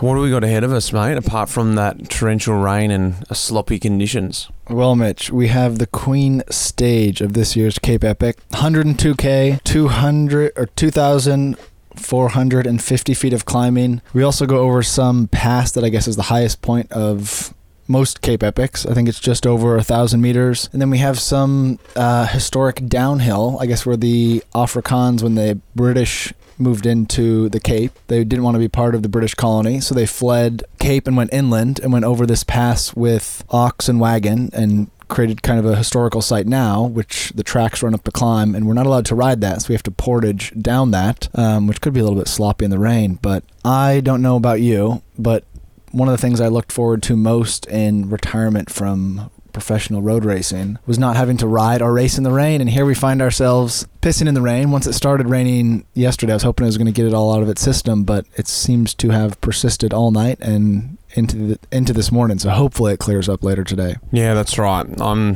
definitely not looking forward to it. It's not what I signed up for. Looks like it's going to be sunny later in the day. Lukas Baum, now I spoke to you on the first day, just before things got going, and you were wearing the number 1 saddle cloth. And now you've taken the lead. How great was today? It wasn't a great day because it was an absolutely horrible day. One of the worst days I've ever ridden in, to be honest. But actually, for you, it was a great day physically for you and your partner. I don't know about physically, because we probably suffered as much as you did, or as everyone did. The conditions were brutal. Like you said before, it was probably one of the worst days or hardest days on the bike I had so far. I never experienced conditions like that. Water running towards you while you're riding trails up, and on the cheap tracks you had to decide which side was the best or which side contained less water, but at some point it didn't matter because it was all underwater. And I actually dove a bit today. I don't know if you saw the video. There was one big like pool of water beside like a little dam, and it was knee deep or hip deep, and I completely dove in it. Like running in there with 50 k's an hour, and I think I missed a tree sticking out on the right, and then I clipped it and completely went underwater. Because sometimes I went in and it was so, I was riding into it and I thought, I can't get any deeper. It was up over my bottom bracket, but you actually went for a little swim. That's what I was talking about. It was just, there was so much water out there. You've never had that before in all your mountain bike career? No. And I'm the good weather rider. Usually I do the indoor training when it's that rainy outside. Well, tell me what's going on in the pro race. Like I said, you're leading. You are the previous winner. How are you feeling about the other competitors? Are you feeling pressure, or are you just happy where you guys are at now, coming towards the end of the race? Yeah, for sure. You're under pressure also from the start or from the get-go as the defending champions. But actually now with the yellow jersey and with I wouldn't call it a comfortable lead, but some kind of lead, I'm in a better mental state than before, where you feel like you have to work for the yellow jersey. And last year we were chasing it for 7 or 8 days and got it on the last day, and now we already have it. Now we can ride a bit more defensively and see what the other guys are coming up with. But it was tough racing today, and super happy that it finally worked out. Well, here he is here. Mate, we were just talking about, he's your partner, we were just talking about the day today, the weather. And, are you a fair weather rider, or you like the wet? No, actually I like dusty conditions and hot conditions, but I'm not too afraid of the wet like Lukas. But I think it was Lukas' first win in the wet today. Or big win. I think we got a gap of 30 seconds over the top, and then I think we descended quite well. The downhill was nice. I mean, you also did it. There were like big washed out sections, and we had to do some bunny hops to jump over them, and somehow we managed to get down safely and fast there. And I think at the bottom of the climb or after the downhill we had even more seconds, and then it was quite hard a few Ks because we had to find a new rhythm, climbing again and pushing in the flats. And we're quite struggling and a bit afraid that they catch back. But the last 15 Ks we were like going flat out, and we knew the finish is not far away. It's not too much climbing left. So I think we opened or did even a bigger gap in the last 15 Ks. You guys, the thing I love about what you guys have is your setup. You feel like you're part of us. Look, this is nothing against the other pro teams here, but they've got this big exclusive setup, and that's what it is. It's very relaxed.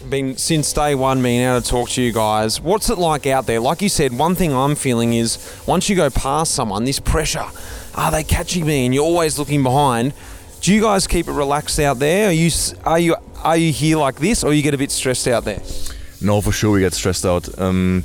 As soon as you're creating a gap, and I think every pro cyclist can relate to that feeling, or everyone who's actually competing while riding the bike, the feeling of having someone in your neck, and the fear of getting caught again is actually quite uncomfortable, but maybe makes you push a bit extra and brings you the extra power to actually bring it home. Today was after we created the gap, was the mission was to keep a steady pace and bring it all the way home, because it didn't make any sense to just creating a gap and then losing it in downhill or in the flat sections again. Just keep the normalized power high and go for the yellow jersey.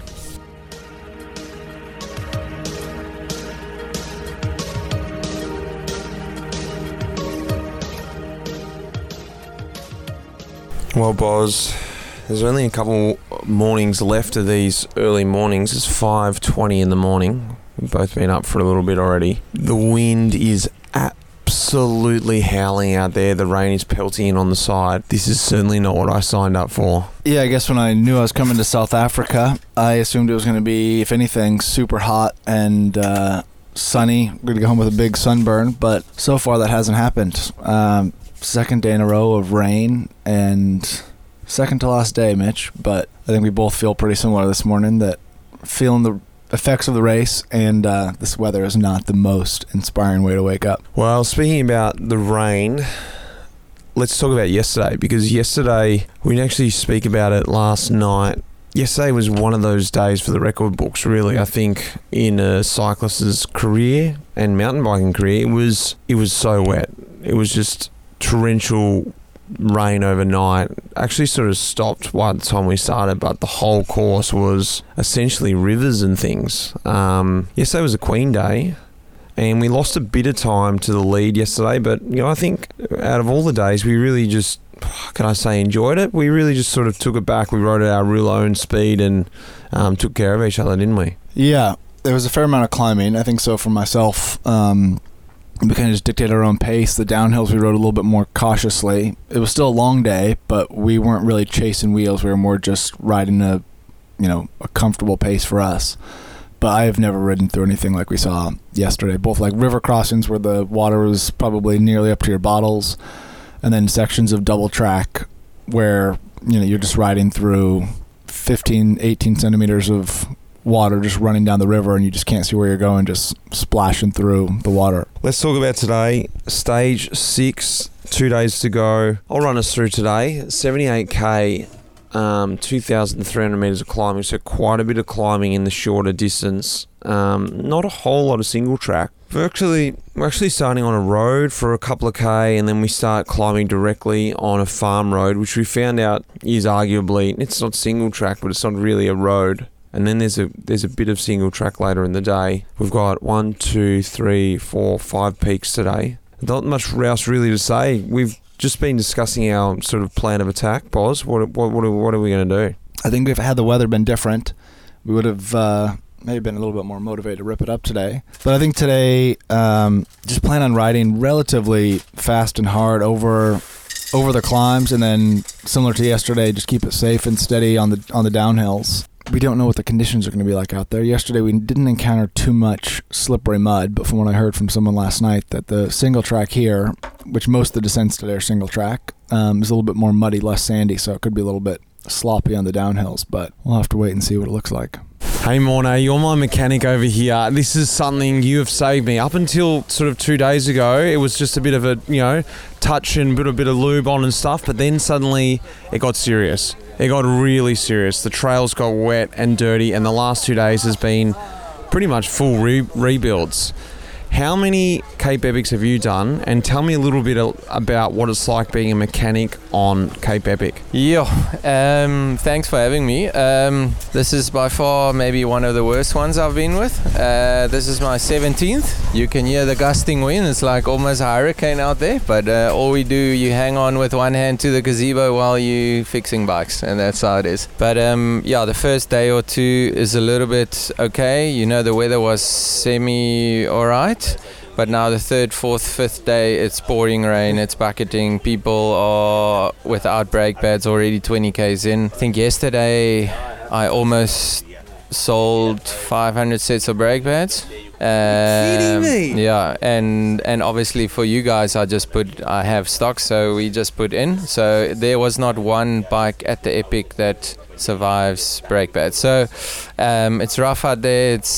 But it's what I'm used to. Like my philosophy in life is if it rains, you put on your rain jacket and your boots and you carry on. Hey, you can't complain and go and sit in front of the couch. So, but Cape Epic is it's sometimes a whirlwind. It's rough, it's proper. Sometimes we have a dry run for the whole week, but this week we had it's almost like a hurricane, wind, rain, rivers, waterfalls. It's like all of the above, and it's amazing to be part of it. Sometimes people lose a bit of the just ambition to ride it, but after the day, all we do, we wash the bikes again, we start opening the suspension, the dropper post, but luckily we have all the resources. I've been at 17 of them, so by now I 100% know what to bring with, what not, chains, bearings, suspension stuff, and but we work every morning until 3 or 4 o'clock in the morning, and we only have 30 bikes,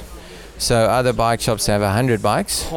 So there's almost hardly a chance that they can even just wash your bike properly. So we can at least like open up suspension, put brake pads, BB chains, anything, bleed brakes, whatever it needs to be done. But that's why I only take on so many bikes, so that I can be in control if the weather goes bad. What brings you back? Like, it just sounds like so much work, so much stress. What brings you back 17 times? You know, like, you're probably thinking that right now. Why am I doing this? Even I think in this weather that we're standing now, and it's pouring and bucketing, and we've lost some gazebos and spares and whatever, I will 100% tell you now on the spot I'll be back next year. Normally, you know, like even for you guys that are riding it, now you're feeling terrified, you'll never do it again, but once you're back home in your comfort and you have taken a shower, you'll probably most likely enter it again. The vibe's great. It's all about the vibe. There's no other race I've done for 15 years. I've done stage races and service on pro teams and there's no other race out there that has the vibe with it, the mechanics, the people, the resources, the people on the course, the people that fix bridges, the route markers, the media people, motorbike guys, farmers. Obviously all the farms, they open up their land to us. It's amazing, and they try and help wherever they can. So our community is amazing. The mountain bike community look after each other. If one guy doesn't have this or that, we borrow, and we don't, you know, or we give. So the people is amazing. It's something very different from the road scene at all. I've been on the road scene as well, and so I'll 100% be back every year. Because also we become family. Even if I've met you and Ian in the beginning of the week, you know, like after I've looked after your guys' bikes for a whole week, you know, we know each other's stories, where we come from, where we, you know, and we basically we go through war together, and there's something special about that. It's intangible. You can't really put a price to it, and that's apart from the weather, the conditions, the whatever. There's something more internal, emotional that goes on, which is special, and that's why people come back at the end of the day. You wouldn't be able to believe it. Tomorrow is the last day. It's come quickly, but it hasn't. I don't know. It's just today. Oh, today. Wow, what can we say, Boz? Today was a day. One for the record books in my own career, but also one for the record books in Cape Epic. Yeah, it was the dirtiest I had ever been, to the point where we came back to the camper afterwards and I just didn't know what to do. I was so messy, and I was just like, what do I do with my kit? My shoes are messed up, our bikes are trashed, water bottles are trashed. But one thing I've been thinking is, because we're in the midst of it now, I feel like we're both pretty down on just the last couple days. Not down, but just worked from the last 2 days of racing. But was lying up in my little nook and thinking like how cool it is that we're actually here. You know, that we actually made it to this race, that we put this together, that we're 1 day to go, we've got 80K left, and like what a journey. You know, there's, in the US we always talk about type 1 and type 2 fun. This is definitely the type 2 type thing. I mean, we've had plenty of fun while we're out there racing, but I think this is one of those races when you get back that, you know, your partner and your friends are going to ask you about it, and you're just going to say you just had to be there. Like, it's just, you kind of have to be there or be here this year to understand what everyone's gone through. You know, whether it's us, whether it's people at the front or people way back, you know, everyone's like accomplished something just in getting through today. If today was a 1 day event, that would have been enough, let alone stage 6 of 7 plus a prologue. So you're already coming around to that point, and I have this also when I did big hard races, maybe more so only in Grand Tours, that you get to the end of that Grand Tour and you're thinking, which we've also said a few times, I'm never doing this again. And all of a sudden a day passes, and maybe 2, and someone asks you, hey, would you do the Giro again next year? Oh, probably would actually. It sounds like you're already starting to go that way. If they could guarantee it was going to be dry, I would consider. I think this one's going to take longer to sink in than a Grand Tour. I think that, you know, just the physical abuse we've taken, you know, I'm not entirely sure that I don't have some type of nerve damage in my right finger, but I think, you know, once we get home and like fully get cleaned up, we may miss it more than I think we currently think. You know, and it really has been a journey. You know, like every day has been something unique, something special, something different. We've seen some amazingly beautiful places, and I think at some point we'll look back and be like, oh, that was really fun. I really miss that.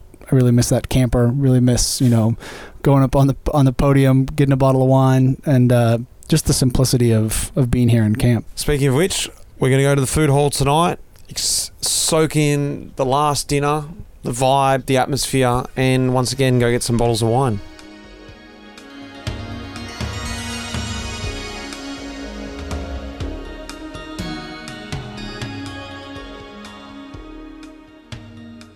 All right, Ian. 5:59. Hopefully the last of the early wake-ups in the camper.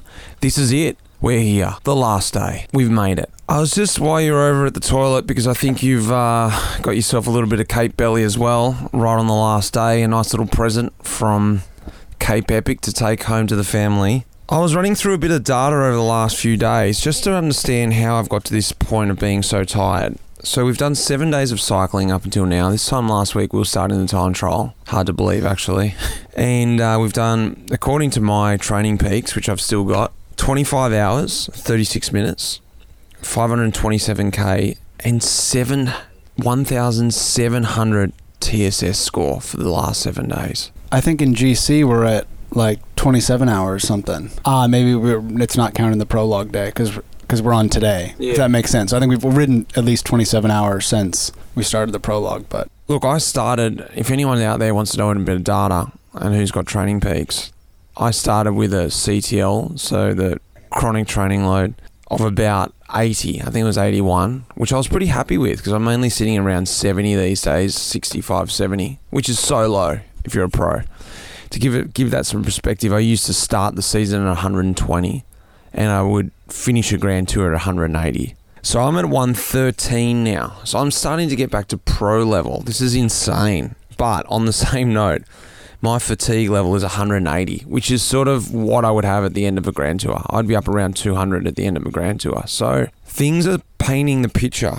And if people don't have training peaks and don't know that data, then Ian, give us a real version of what we're at. Well, I'm looking across the table. Your form is also minus 95. So you're really in the hole. I don't know if I've ever seen a minus 95 before, which just means you've done an incredible amount of work and riding over the last 7 days compared to what you have done the previous, month and a half. Yeah, this has been a really hard race. I mean, I think we're both feeling it. I think it's going to take a long time to kind of recover from this. Just, I think, physically, mentally, equipmentally. But it's a lot harder than I think either of us thought when we first came here. We knew it'd be a lot of riding. We knew it'd be mountain biking, which isn't our specialty. But I think just the physical amount of riding and climbing and thrashing that we've taken, I think is a lot more than I expected. You know, I think when you look at the stage profiles before you come here, being road riders, you see an 80K stage. And Mitch reminded me the other day that I think when we first were coming here, I was like, we should bring some running shoes and we can go for some little jogs in the afternoon, thinking that the stages, 80K will be done in 2.5 hours, but never have I thought about going for a run other than a little sprint over to the Portaloo.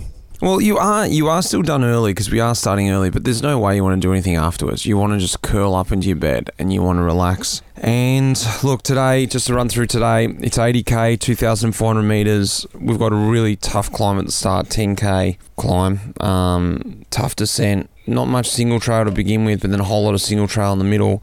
But actually, from about 30K to go, it looks like slightly downhill the whole way in. And there's even some road sectors in the last 10K. On paper, the finish looks like a dream finish. No typical Cape Epic surprises.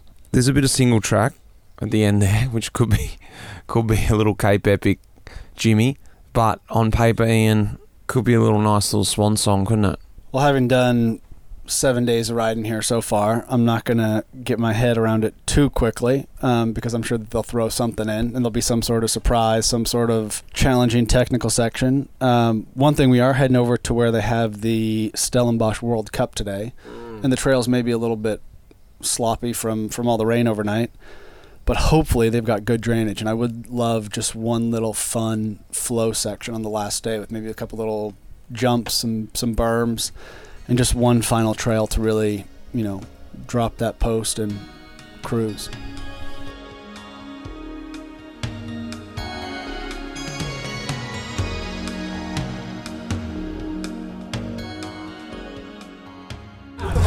All right, guys, it's all over. We've got the James brothers, who we were fighting together the whole race. Guys, all the way over from Australia, WA, first Cape Epic. What did you think, boys? Brutal. Not much else for it. Just brutal. Enjoyable, but brutal. Yeah, sore hands, sore wrists, sore shoulders. Just sore. The thought is, are we coming back again? I'm saying no. It's sliding out of no, but originally said no. But what are you thinking? Being that we've just raced, it's still a no, but probably tomorrow morning it'll be a yes. I'll probably check with the fiance on that one. Got a wedding to plan for as well. So. Awesome, guys. It's been fun riding through this with you guys. It'd be good to get back on home soil, won't it? It will. Here we go. Now we're talking about the pro race. We've got the big boys here, Chris Blevins, Matt Beers. Boys, firstly, it's all done, which is nice, but it's even better when you're sitting in the leader's jersey. How's it feel, guys? Yeah, man. We've been through quite a journey from the first day, from the prologue. I mean, everybody who does this race can say that they've been through a journey, but we just did the thing. We just stuck with it every day. We did all the little things, and we put ourselves in a position to just, give it our all. And yeah, it's pretty amazing. Matt, being from South Africa, wearing the champions jersey as well, did you feel the pressure coming in this to take out the title? Yeah, for sure. There's a lot of people here that are rooting for a South African to be on the top step, and but I take the pressure as motivation. So just having so many people out there in the mountains, and it's incredible. And yeah, we took the jersey on the last day when it counts. So my question is this been the hardest edition of the Cape Epic? Gotta be. Yeah, I would say everyone out there, you picked a good year to do it. With the conditions, already the Epic without the conditions is hard enough, but like to have torrential rain for 2 days, and then today was also pretty slippery. Yeah, it was gnarly out there. My question now is, are you going to come back? Yeah, man, I don't know. We'll see. I mean, if we would have, ended up second by 30 seconds, there's no way I would have been able to sleep the rest of my life without coming back. But I mean, we'll see. It's been. There's so many dark moments in this race, but there's so much, regardless of the result, there's so much that, you just have to be grateful for. And first and foremost is the team and Matt as my partner. So, yeah, it's I'm sure I'll feel like I got the itch to come back again next year, but we'll see. Well, Boz, I'm enjoying a nice Lion Lager, the pride of South Africa. A nice cleansing ale, you could say. Very, very cleansing, because we're sitting back in the Rockefeller Hotel now in Cape Town. I was going to say Cape Epic, but Cape Town we are. Cape Epic is done. I want to get some raw emotions at the end of the race, but to be honest with you, mate, I was just happy, and I was just actually absorbing the moment without trying to grab an audio grab and all this sort of stuff, and just being a bit more present today. Today was a very, very nice day, annoyingly, in a way, because I had my mindset that this was a crap race. This is just a stupid race. This is just wet. It's too hard. But today was quite beautiful. Great trails, good pace, actually a bit of a community feel within the bunch that we rode. I think that's what I started mountain biking for, and today it sort of was what mountain biking is. Tell me, Boz, the last day running in, close us all out. The whole adventure, I guess, ended with a bang. It sure did, Mitch. I guess in the last 5-10K we hit some pavement, and people were kind of going around the group doing fist bumps, high fives, handshakes, because I feel maybe similar to like a long grand tour. Like there is a sense of accomplishment for everyone who finishes, whether someone has, takes home a medal, or whether someone, just barely scrapes in time cut. Like there is a sense of accomplishment in finishing this. And I think that's why so many people are drawn to this event, because you do go through so many ups and downs. I think this year in particular, there was a lot of, savage days out on course. But yeah, I mean, it really was kind of an ironic day in the sense that I think we both woke up this morning thinking like, oh man, we have another day to go. And it's only 80K, but it's a ton of climbing. We thought the trails were still going to be sloppy and muddy, and it turned out to be the best day out there. We had, good camaraderie, great trails, and had a lot of fun out riding. I think we're both excited to be done with it, to go home, but we definitely ended this trip on a high. We did decide to come into Cape Town tonight to just sort of refresh and treat ourselves and just sort of clean all the muck out. And, only being here for about an hour already, it's so weird, isn't it? You feel a million miles away from Camper Village. It's a bit good and bad. I can already see what's going to happen. I can already see it. Oh, yeah, Boz, it was so good. We had our camper and our whole life. How are you feeling now? We've been separated for a little bit, which is also weird when you're with someone for so long and they suddenly go in another room. You're sort of like, I wonder what Boz is doing now. What's your last hour been like? Well, probably similar to you. We kind of packed our bikes and suitcases in a frenzy at the finish just to get out of there. So I reorganized my suitcase, tried to decide what was used and unused. Probably did a pretty bad job of it. I did clean off my blunt stones, which have been probably the shoe of choice for this week. You borrowed them numerous times. I took a really nice shower. At camp, water was limited to 90 seconds, which I'm actually not a really long shower taker anyways. I probably only took a maybe 2-minute shower here, but just to have soap and like a big clean towel and to like not walk out onto grass and just still feel somewhat dirty, I enjoyed that shower. And I think that's kind of the beauty of doing something like this is you come back. If we were to just check into this hotel and we were on a business trip to Cape Town, you wouldn't think anything of this hotel. You'd just jump in the shower, you wouldn't appreciate it at all. But to take that shower today was like, oh, this is so nice. And just to lay we had comfortable beds in the camper, but just to lay down and realize that we really have nothing to do tonight. Go get dinner. We have an easy morning tomorrow. Our RV is parked out in front of the hotel because it doesn't fit in the parking garage. So if we get lonely during the night, we can head out there and sleep and climb up into my nook. But yeah, it's definitely kind of back to civilization. 2 hours from when we were at the race to being back here and cleaned up feels like miles away.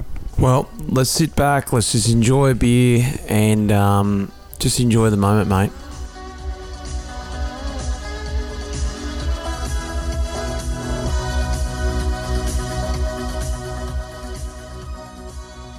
Well, Boz, mate, it's great to hear that and just remind me of that trip. I'm so glad we've actually got that documented. That's something that I've always realized with the podcast is all this cool stuff we get to do. We've actually got a document, an audio document of our trip. It's like having a camera with you the whole time, but almost for me, even better because those interviews, those people I speak to, everyone out there gets to hear it. But I also listen back on it many times through the edit and maybe years later and that's right. That was that trip that we did. It was a real journey, wasn't it?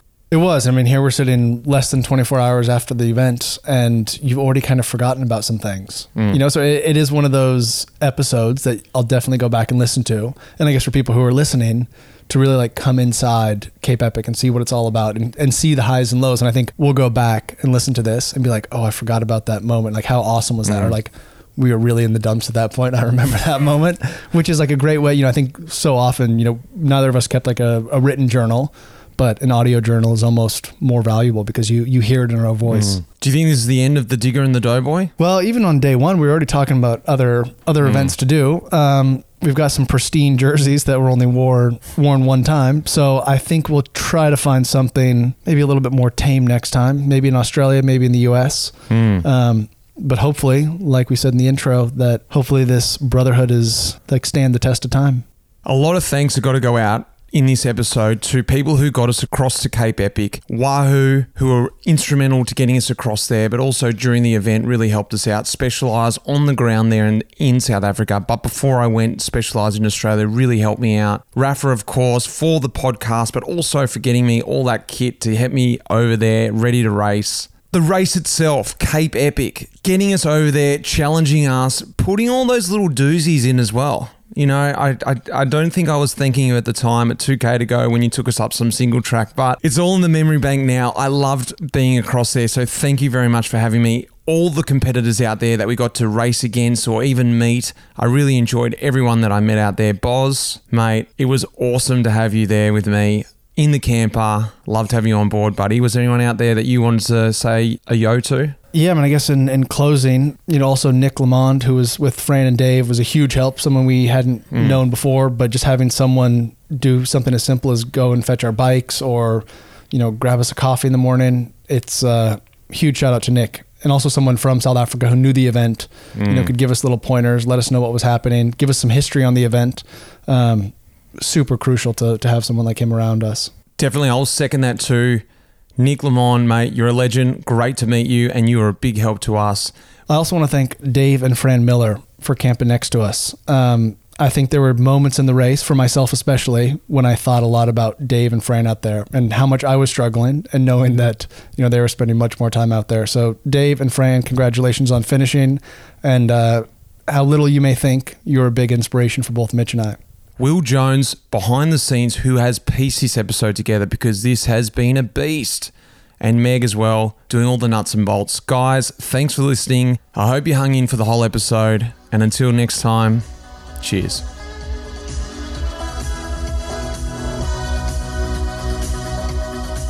The music in this episode was composed by Pete Shelley. Cheers, mate.